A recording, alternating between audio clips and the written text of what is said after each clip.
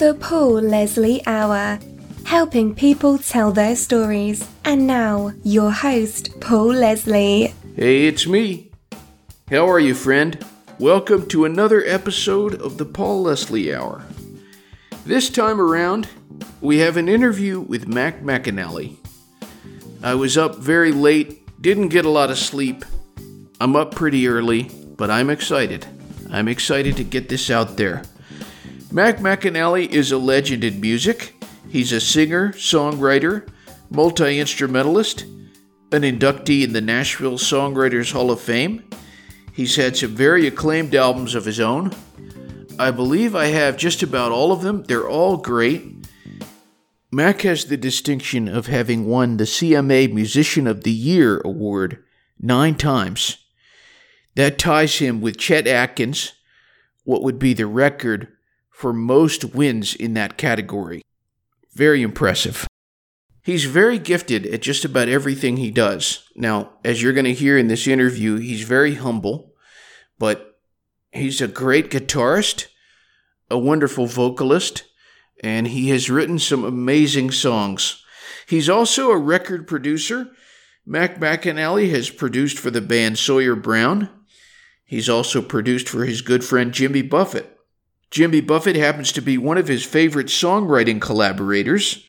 A lot of you know that McAnally has been a member of Jimmy Buffett's Coral Reefer Band since 1998. McAnally's songs have been cut by a wide variety of artists. Alabama, Jimmy Buffett, Charlie Pride, Reba McEntire, Ricky Van Shelton, Randy Travis, Kenny Chesney. Kenny Chesney recorded a duet with McAnally of the song Down the Road, and Kenny Chesney also cut the song Back Where I Come From, which was on his live album. I think this is a good interview. We recorded this backstage in 2009. It was at the Roswell Cultural Arts Center. Jeff Pike set up the microphones and did the recording of it, so it's a pretty good sound quality. I think it's very relevant today. I think the stories are good, and I hope you enjoy the interview with McAnally. Ladies and gentlemen, you're listening to McAnally, a retrospective. It is with great pleasure that we welcome a guest we have sought for years. Our special guest is an accomplished singer, songwriter, record producer, guitarist, pianist, and recording artist. His name is McAnally. He is an inductee of the Nashville Songwriters Hall of Fame, the Mississippi Musicians Hall of Fame, and in 2008, the Country Music Association named him Musician of the Year. So, Mr. McAnally, thank you very much for taking the time to talk to me today. Oh, it's a pleasure. Happy to be here. What was life like for you growing up in Mississippi? Well, it was big fun. I didn't. We were actually kind of lower middle class to poor, but I didn't know that. I'm probably the most spoiled poor kid that ever was. I had 2 younger sisters, and for some reason or other, my whole family decided I was a musician as soon as I was born. So that was, they were always not necessarily getting ready for me to be a famous musician or an accomplished musician, but they just like, that's what he's going to do. He's going to be a musician. So, whether I was born to do that or not, they decided it. So that's all anybody ever thought about was that I was going to play music, and my whole family was musical. So it was just a joy growing up. Great little town. Belmont, Mississippi is my hometown, and my mom was the piano player in church, and we were always going to all-day singings and, some various services, weddings she played at, funerals she played at, gospel singing she played at. And then during the week, 2-3 nights a week, our whole neighborhood would come over to our house and bring whatever musical instruments they had. And we didn't have television. We were like the last family in my hometown to get television. So everybody would bring instruments over, and we'd play music for entertainment, just to entertain ourselves. So I'm not doing anything different 50 years later than I was doing when I hit the ground. A couple of times I've heard you in your concerts, you've talked about your mom as being one of the best piano players you've ever heard.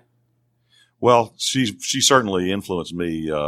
She was one of those gospel players that could get the heartstrings going with the way she played, and she always had some little extra flourish that she added to what the next person down the road did. And she never thought of herself as any particular great musician, but she always impressed me, and she wanted me to be she wanted me to be a piano player and kind of forced me into piano lessons. And I negotiated my way over to the guitar when I was maybe about 11 years old, I think, because you can take that fishing.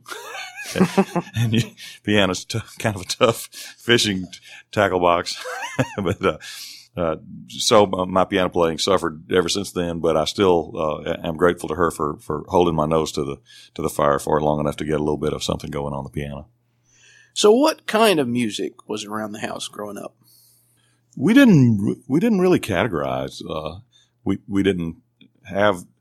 We were in a little valley, so we couldn't get popular radio very much. And the one little radio station that we got was multi-format because it was such a small place. It would be they played gospel music in the morning, and then every day from 11 to noon they had a 1-hour obituary show where they sort of played minor key organ music and talked about the last person to die, which, people didn't die very often. We only had about 900 people in my hometown. So quite often, you'd be a month talking about one guy, of an hour a day. So the organ player had a lot of pressure on him in the obituary show on our radio. And then in the afternoon, it would be country. And then from about 5 o'clock at night until 9 o'clock at night, it would be pop. So I heard those different kinds of music on our little one radio station. And in our family, we just liked everything music. Anything anybody wanted to play, we would play. We made no prejudice or particular preference. I guess gospel music would have been the biggest preference in the family, but we liked everything. So. Was there a musician or a band in particular that you had that maybe influenced you more than others? Well, early on, I didn't have access to a lot of the best music that was getting made. I kind of got backwards into pop. The Beatles had broken up really by the time I got into what they were doing. And I was old enough. I should have been aware of it, but I was just kind of in the northeast corner of Mississippi, which, took a little longer to get there. But, the Beatles at this point, probably more because of my studio work, they invented so many of the things that you do in the studio that they're probably the biggest influence on me of anybody. But from songwriting standpoint, the great country songwriters, Merle Haggard, Willie Nelson, Jimmy Buffett, John Prine, those guys were a big influence on me. And Emmylou Harris's music and rock and roll band, Little Feat, all of that grew. I was a Mississippi guy, so anything that grew is good for Mississippi. Hard to pinpoint one, but I've just tried to sponge up everything and appreciate everything that I run into that's good. And there is a lot of good music out there. Even, it's harder to find today because there's less delivery methods that are known to everybody than when I was a kid. But there's still kids making really good new music now, and I'm looking for it. I want to get blown away just as much at 50 years old as I did when I was 15. So how did you start doing the session work in Muscle Shoals? How'd that happen? I played in church, and then when I was about 13, this guy came to our house and told my parents he wanted me to play with him in a honky-tonk at the state line, Tennessee state line. My hometown was a dry county, so there was no legal alcohol or anything. If you're going to play in a band, you pretty much had to go to Tennessee or go at least an hour away to Tupelo where there was legal alcohol sales and a place to play. And I didn't think they would go for that because I was underage and it was a honky-tonk, but somehow or other, he told my folks he was a good Christian man and he would look after me and he'd pay me $250 a week, and I was 13. And that was more than my dad was making teaching school at that time and more than my mom made working at the pants factory. So that Saturday night, I was there on the piano trying to learn Merle Haggard songs on the fly at the Circle E Club in Iron City, Tennessee. And I played a couple of years in the state line honky tonks, and the Muscle Shoals session guys were coming up there. That's where they went to get a beer after, because Muscle Shoals was a dry county too. And Muscle Shoals, Alabama, there were a lot of recording studios there, and those session players would come up to those nightclubs.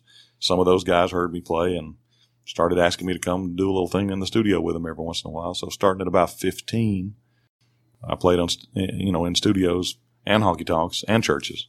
And I've, added bigger venues via Mr. Buffett and some of the listening rooms that I played along the way, but I'm still doing the same thing as then. This question comes from Michael Utley. He wants to know, how did you get into the production end of the music business? Michael Utley, that's a familiar name. I've been busy, but that name is very familiar. Well, it wasn't intentional. but from the beginning, when I heard records, the way I heard them was I immediately said, how did they do that?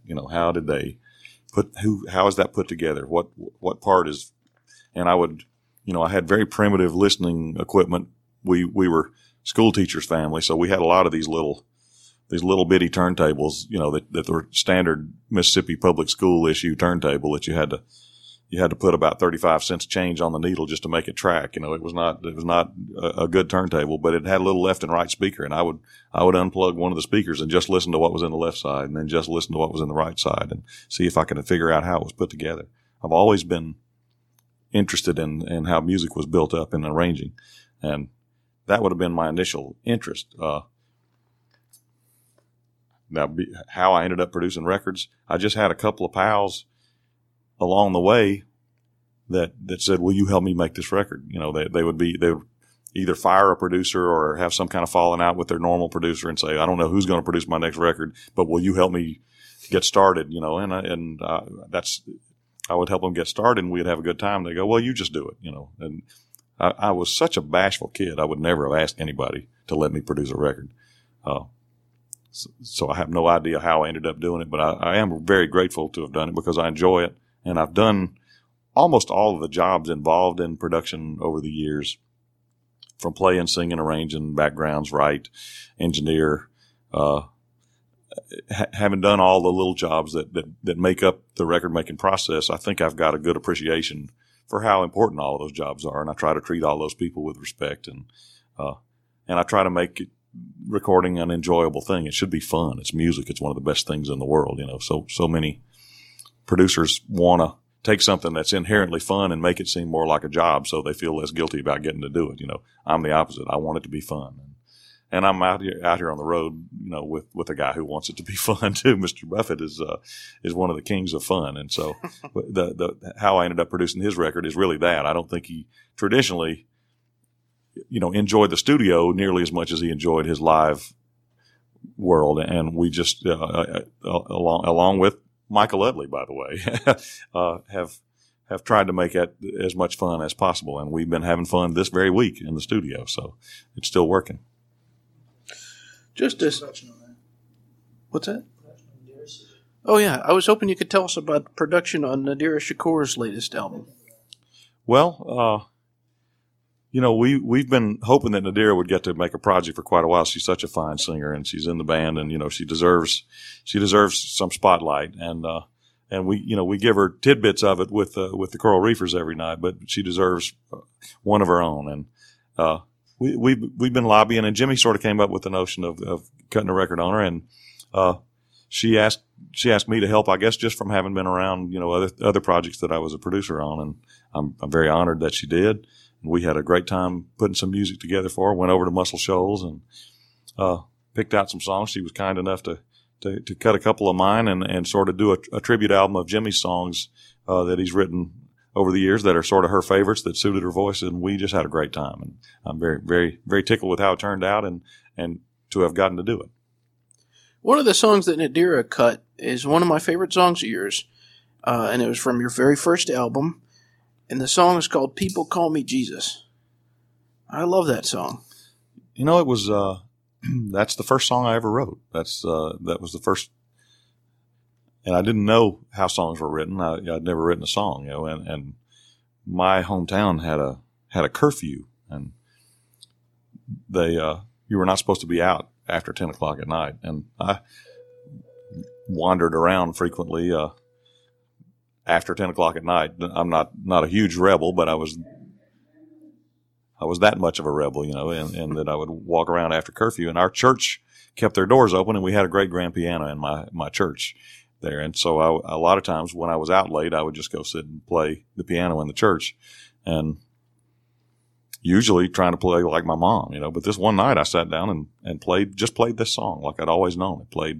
It wasn't really written. It just fell out, in exactly the form that you would hear it on my album or on Nadira's album. And I said, well, gosh, that must be how people write songs. You just play them. Well, that's cool. There's no work at all. You just sit down and a song comes out. And so I figured, well, I must be a songwriter. And I sat around for another year and a half or so, and nothing else happened. So then I said, well, maybe you have to try to write songs sometimes too. And it turns out you do, but occasionally they just fall out, and that one was one that just happened. Since that was on your first album, can you remember the experience of making a record for the first time of your own? Well, I've done everything backwards the whole time. I was playing some in the studio, and we were in Muscle Shoals one night, and we had some session booked, and the artist didn't show up. And so there was this rhythm section sitting there ready to cut tracks, and we didn't have anything to cut. And the guys said, well, we got this band here. Let's cut something. Somebody's got a song. And they asked around, and they got to me. I said, nope. And, went around about 3 times. Everybody said, nope, I don't have anything. I said nope for the 3rd time. And one of the engineers said, you know what? He's got songs. I know he's got songs. I played in bands with him. I know he writes songs. And they stayed on me until I played a song, and they went, oh, we'll cut a record on you. That's what we're going to do. We'll cut a record on you. And so I never went anywhere and asked anybody to listen to my songs. I never even played them for my parents. They had to eavesdrop through the wall to hear what I was doing. I was just a shy kid. And these guys just said, oh, yep, we're going to cut a record on you, and we'll get a record deal. You'll be a recording artist. Interesting. Okay, well, and so that's, this world that we live in now, we're like American Idol, where you have to walk in and sing a cappella in front of people to even have a chance to have a recording deal. I could never have done that. Would never have worked for me. I would have gone and gotten a short order cook job somewhere. Another question from Mr. Utley. Mm-hmm. He asked, tell us all about Wayne Newton and what he asked you to do. I know that's the real Mike Utley. That's not an imposter. Well, one of the records that we cut in Muscle Shoals, we cut an album on Wayne Newton. And Wayne was the biggest act in music at that time. He was playing the Desert Inn in Las Vegas and making, he made like $500,000 a week in 1977. Nobody was making that much money. And he worked all the time, and he had this huge band, and we cut him, and it was around the time I was making my first album, and he sort of became enamored with me as a songwriter. He really liked some of the songs on the first album, and he's like, okay, whenever you come west, you're coming to see me. And whenever you play out there, I'm going to come and see you. And so it turns out that I got booked in Lake Tahoe. I was opening for Kenny Rankin, who passed away this last week. And I had a little 20-minute opening spot, and Wayne flew down to Tahoe in his plane and watched my little 20 minutes. And I had never really played very much, and that record came out. So my method was just to sort of talk about the songs and self-deprecate a little bit. And so 20 minutes ended up being, maybe 3 or 4 songs and mostly storytelling, because I was more nervous about singing than I was talking. And that's kind of how I presented myself. And it's still pretty similar today. And Wayne came backstage after, and he said, you're a comedian. I was like, I was 19. I was like, no, I'm not. I was wearing my grandfather's overalls, so I was probably funny looking enough to be a comedian. But he said, no, you're a comedian. You're funnier than the comedian that I have opening for me now in Vegas. I go, I'm not a comedian.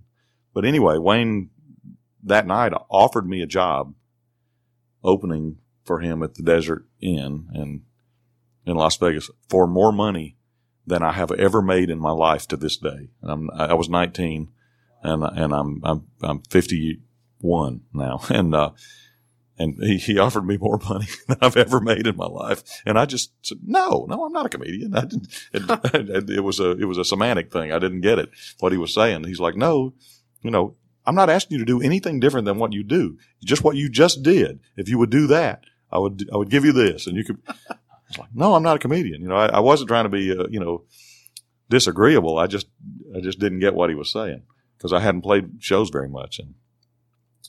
And I'm still that good of a businessman today. Just as good as I was when I was 19.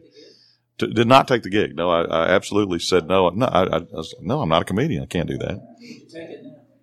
Yes, you can. Well, you can't look back. But in reality, though, at that time, I was not prepared for. I could never have lived in Las Vegas at that point. It was just overwhelming to even go there and see it. When I saw it for the first time, it was just drop jaw. When you look at all the songs that you've written, do you have a favorite? You know, many of them really seem like gifts. You know, the ones that happened instantly. The first single that was out was it's called "It's a Crazy World," and it was one of those just written in 3.5 minutes. The amount of time it takes to play. All these years for Sawyer Brown was one of those, and that's one of my favorite songs. My first number one was "Old Flame," which is sort of was me trying to play gospel like my mom and write sort of a gospel chorus in the country music format, and that was gratifying. But most of the things that I've written that were hits, I end up feeling like one of the regular songwriters would have written eventually. Somebody would have written "Old Flame" eventually. So the ones that end up being my personal favorites, I think, are the ones that I think wouldn't be here if it weren't for me. Something like Socrates. My favorite, one of them. Yeah. Well, thank you. I love that song, especially the one line, do you know what you are capable of knowing? Do your hands, son, ever touch the soil? I love that. Well, thank you. No, it stood the hair up on my arm to write that. And I, it's not that I think it's a great song. I think it's a cool vantage point, and it's a song that wouldn't be here if it weren't for me. So, the fact that somehow or other I'm some kind of filter of life came down through that, and that thing ends up existing because of me, that I feel more special because that song is here. The songs that I've written that are a little bit more generalized, like 2 Dozen Roses or Old Flame, I'm very proud and honored that they succeeded and that we did well, but probably not as personally attached because somebody else would have probably written them eventually anyway. So Socrates, Southbound, Somewhere Nice Forever. It was, just me and my grandmother. That's a conversation I never got to have with my grandmother as she was passing away. And so that one wouldn't be here if it weren't for me. So Socrates always makes me think you can't take any person for granted. It's easy sometimes to do something, to recognize someone that can help you, but yes. Someone that you think can't, It's not right to write anybody off. You never know. We don't really know what we're capable of, good and bad, and it's wrong to assume any of that any time, I think. You've opened for some really interesting people, like Randy Newman. Mm-hmm. Is that true? One of my heroes, yeah. What was that like? We did a whole long run together when he had short people out, and it was just the two of us, two one-man shows. And because I played a little piano, I could do the sound check for both of us. It was very easy on Randy, and he's one of the best writers in the world. So it was great to even get considered in the context of him. And still, he's still one of my heroes. And I still hear occasionally him say something nice about me. So it's I'm honored by that as well. So how did you meet Mr. Jimmy Buffett? You've had a relationship with him for a long time, and it seems like it's a special relationship when you guys get on stage. And I heard that there's going to be an album of his encore sets, and sometimes you come out and play with him. Yes, this is all true. And we when that first album came out that I made unintentionally back in 1976, the people who signed a record deal for that were actually the people who had been at ABC Dunhill and who had given Jimmy his first album deal. And they sent him a copy of my record, said, "Hey, we just cut this other kid from Mississippi that's a storyteller, and tell us what you think." And he sent me a little note back and said, we're both storytellers, we're both songwriters from Mississippi, we're going to be friends, we're going to write songs together, I'm going to cut some of your songs, we're going to have fun. And I didn't know anything about the music business at all, but I knew that somebody from my home state had succeeded, and somebody from my home state that had succeeded had said something good about me. And that was very much a confidence builder for me back then. And, you learn later that most people in the music business don't necessarily mean what they say. But I learned even later than that Jimmy Buffett does. And all of those things that he told me in that letter came true, plus exponentially more. Wow. One of the songs that he cut that you have also recorded that you wrote is on Nothing But the Truth. That's The City. Mm-hmm. And I don't know if you remember this, but when you were doing the tour for Semi-True Stories, I had written a story about you called Semi-True Storyteller. Mm-hmm. And I went out to, I think this was at the Variety Playhouse, and I had a cassette recorder with me. And that was where we did that interview. But I was telling you that there was a guy that he passed away. His name was Barry Ham, and he loved that song so much. So tell us about that song. It's a great song, both versions.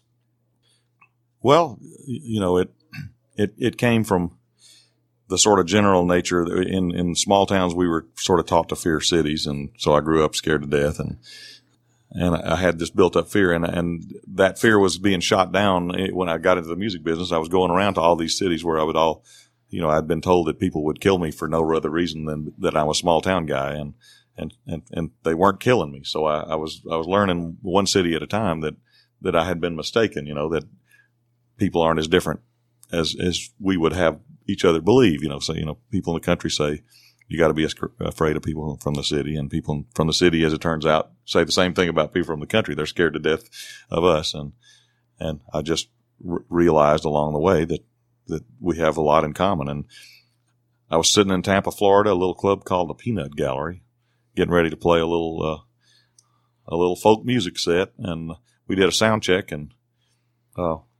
finished, and the people who my wife then was traveling with me, and I had a road manager with me, and they went out on some venture to try to buy something, and I was just by myself at this little club. I sat on the stage of the Peanut Gallery and wrote that song between sound check and showtime. And I don't know how profound it is, but people come up all the time and say, you sort of nailed that, whichever vantage point they see it from, whether they're city people who are afraid of small town guys or the vice versa, like myself. It does seem to connect. When somebody is listening to one of your records, or when they are seeing you play by yourself or with somebody else like Jimmy Buffett, what is it that you hope that the listener gets out of the experience?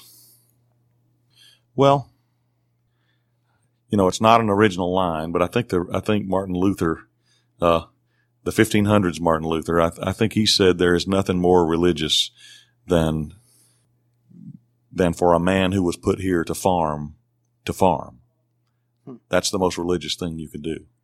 And my family said when I hit the ground that I was put here to make music. So I hope they see a religious experience when they see me play music, because that's the way I think of it. I think I'm doing what I was put here to do. And there's nothing more in the world that would feel more right than when I'm playing music. And it doesn't matter if I'm just offending my neighbors at 5 a.m. with my bad version of gospel piano, or if I'm at Bonnaroo with Jimmy, or if I'm in the tiniest listening room with Mac. It really doesn't matter in what form I'm making music, or whether I'm getting paid for it, or it's just the physical act of me doing what I feel like I'm put here to do. And it really, I don't even think it has anything to do with being good at it. It feels like that's what I'm here for. And so it feels good.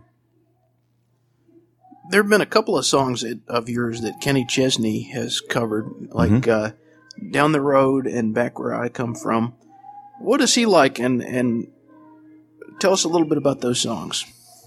Well, Kenny's a great guy, and he's like Jimmy, has always been an advocate of what I do, and I am just that particularly the album that those two songs came from, Simple Life. Kenny has always been a fan, and that's probably where my natural songwriting ear was probably most commercial as it relates to the country music field. That album, I think it had 11 songs on it, and I think I've had 28 cuts from that album. Wow. So several of the songs have been cut more than one time.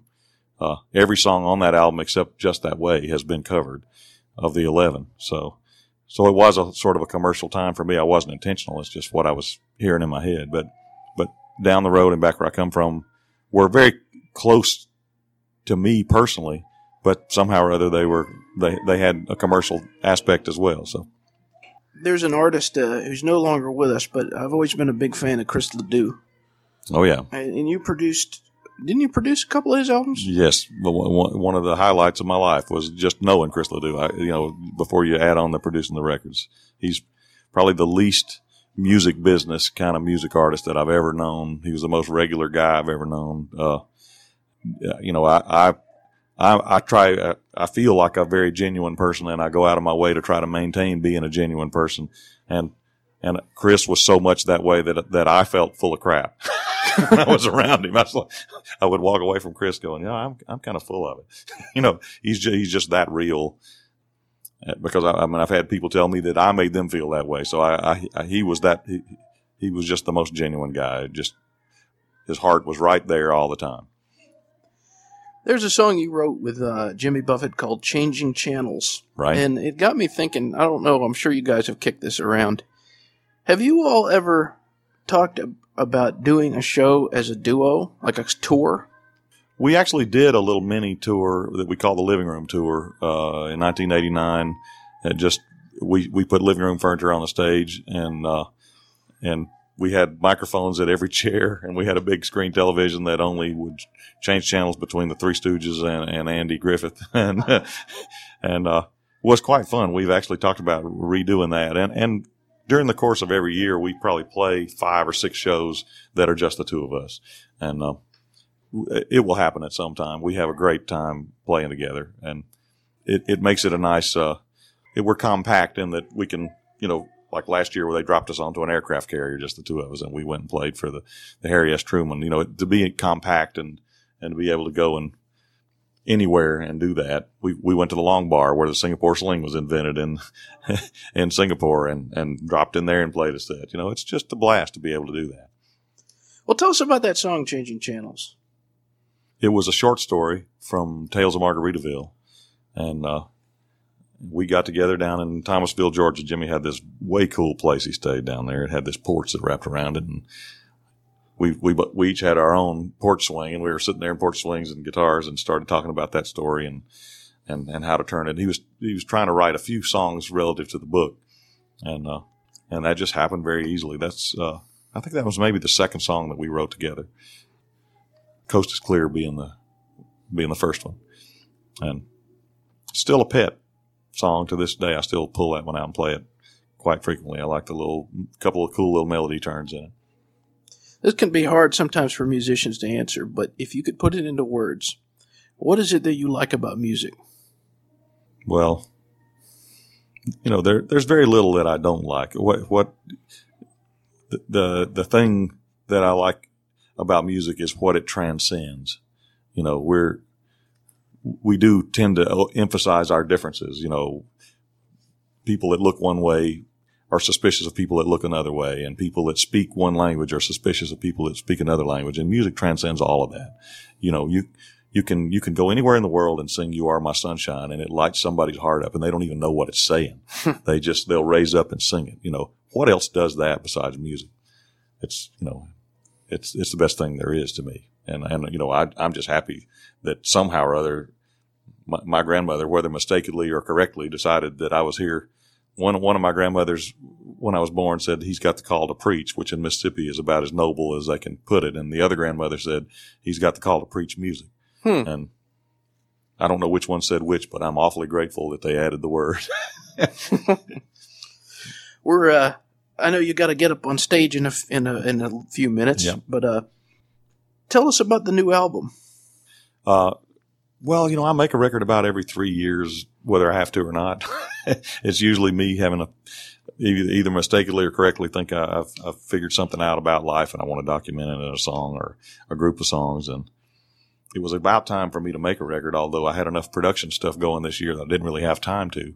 And Chesney put out a single of Down the Road with me as a duet partner, which I advised him against. And he kind of made it work anyway. And so the record did well, and it just sort of coincided with me writing a couple of songs that folks got all excited about and said, you need to sing this. This is specifically the song You First, which is just got released as a single. They said, this is yours to sing. You don't need to pitch this song. You need to sing it. And so I ended up in the studio making an album in a hurry. I mean, I had songs. It wasn't like I didn't have to crash write. I had songs ready, but I had to make this record kind of on a time frame. The idea of anything being urgent to a 50-year-old songwriter it's not common. But there apparently is somebody that wants me to hurry up and make a record, so I'm trying to do it. I have 2 final questions before we go. Yes. What is your all-time favorite meal? All-time favorite meal there's been a bunch of great ones.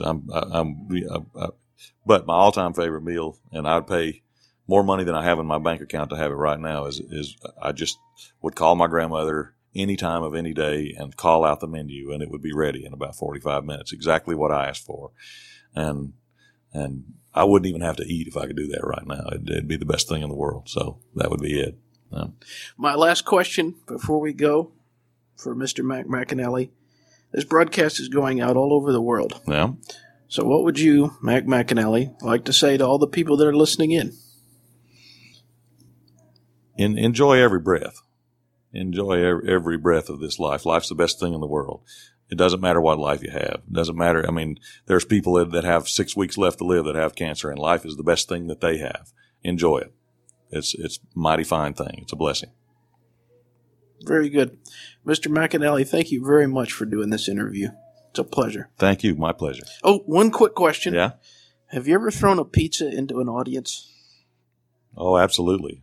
More than one occasion, more than one city. I've been associated with the hitting of a famous person with a pizza that was wearing a fur coat that ended up having to get paid for by someone that I worked for.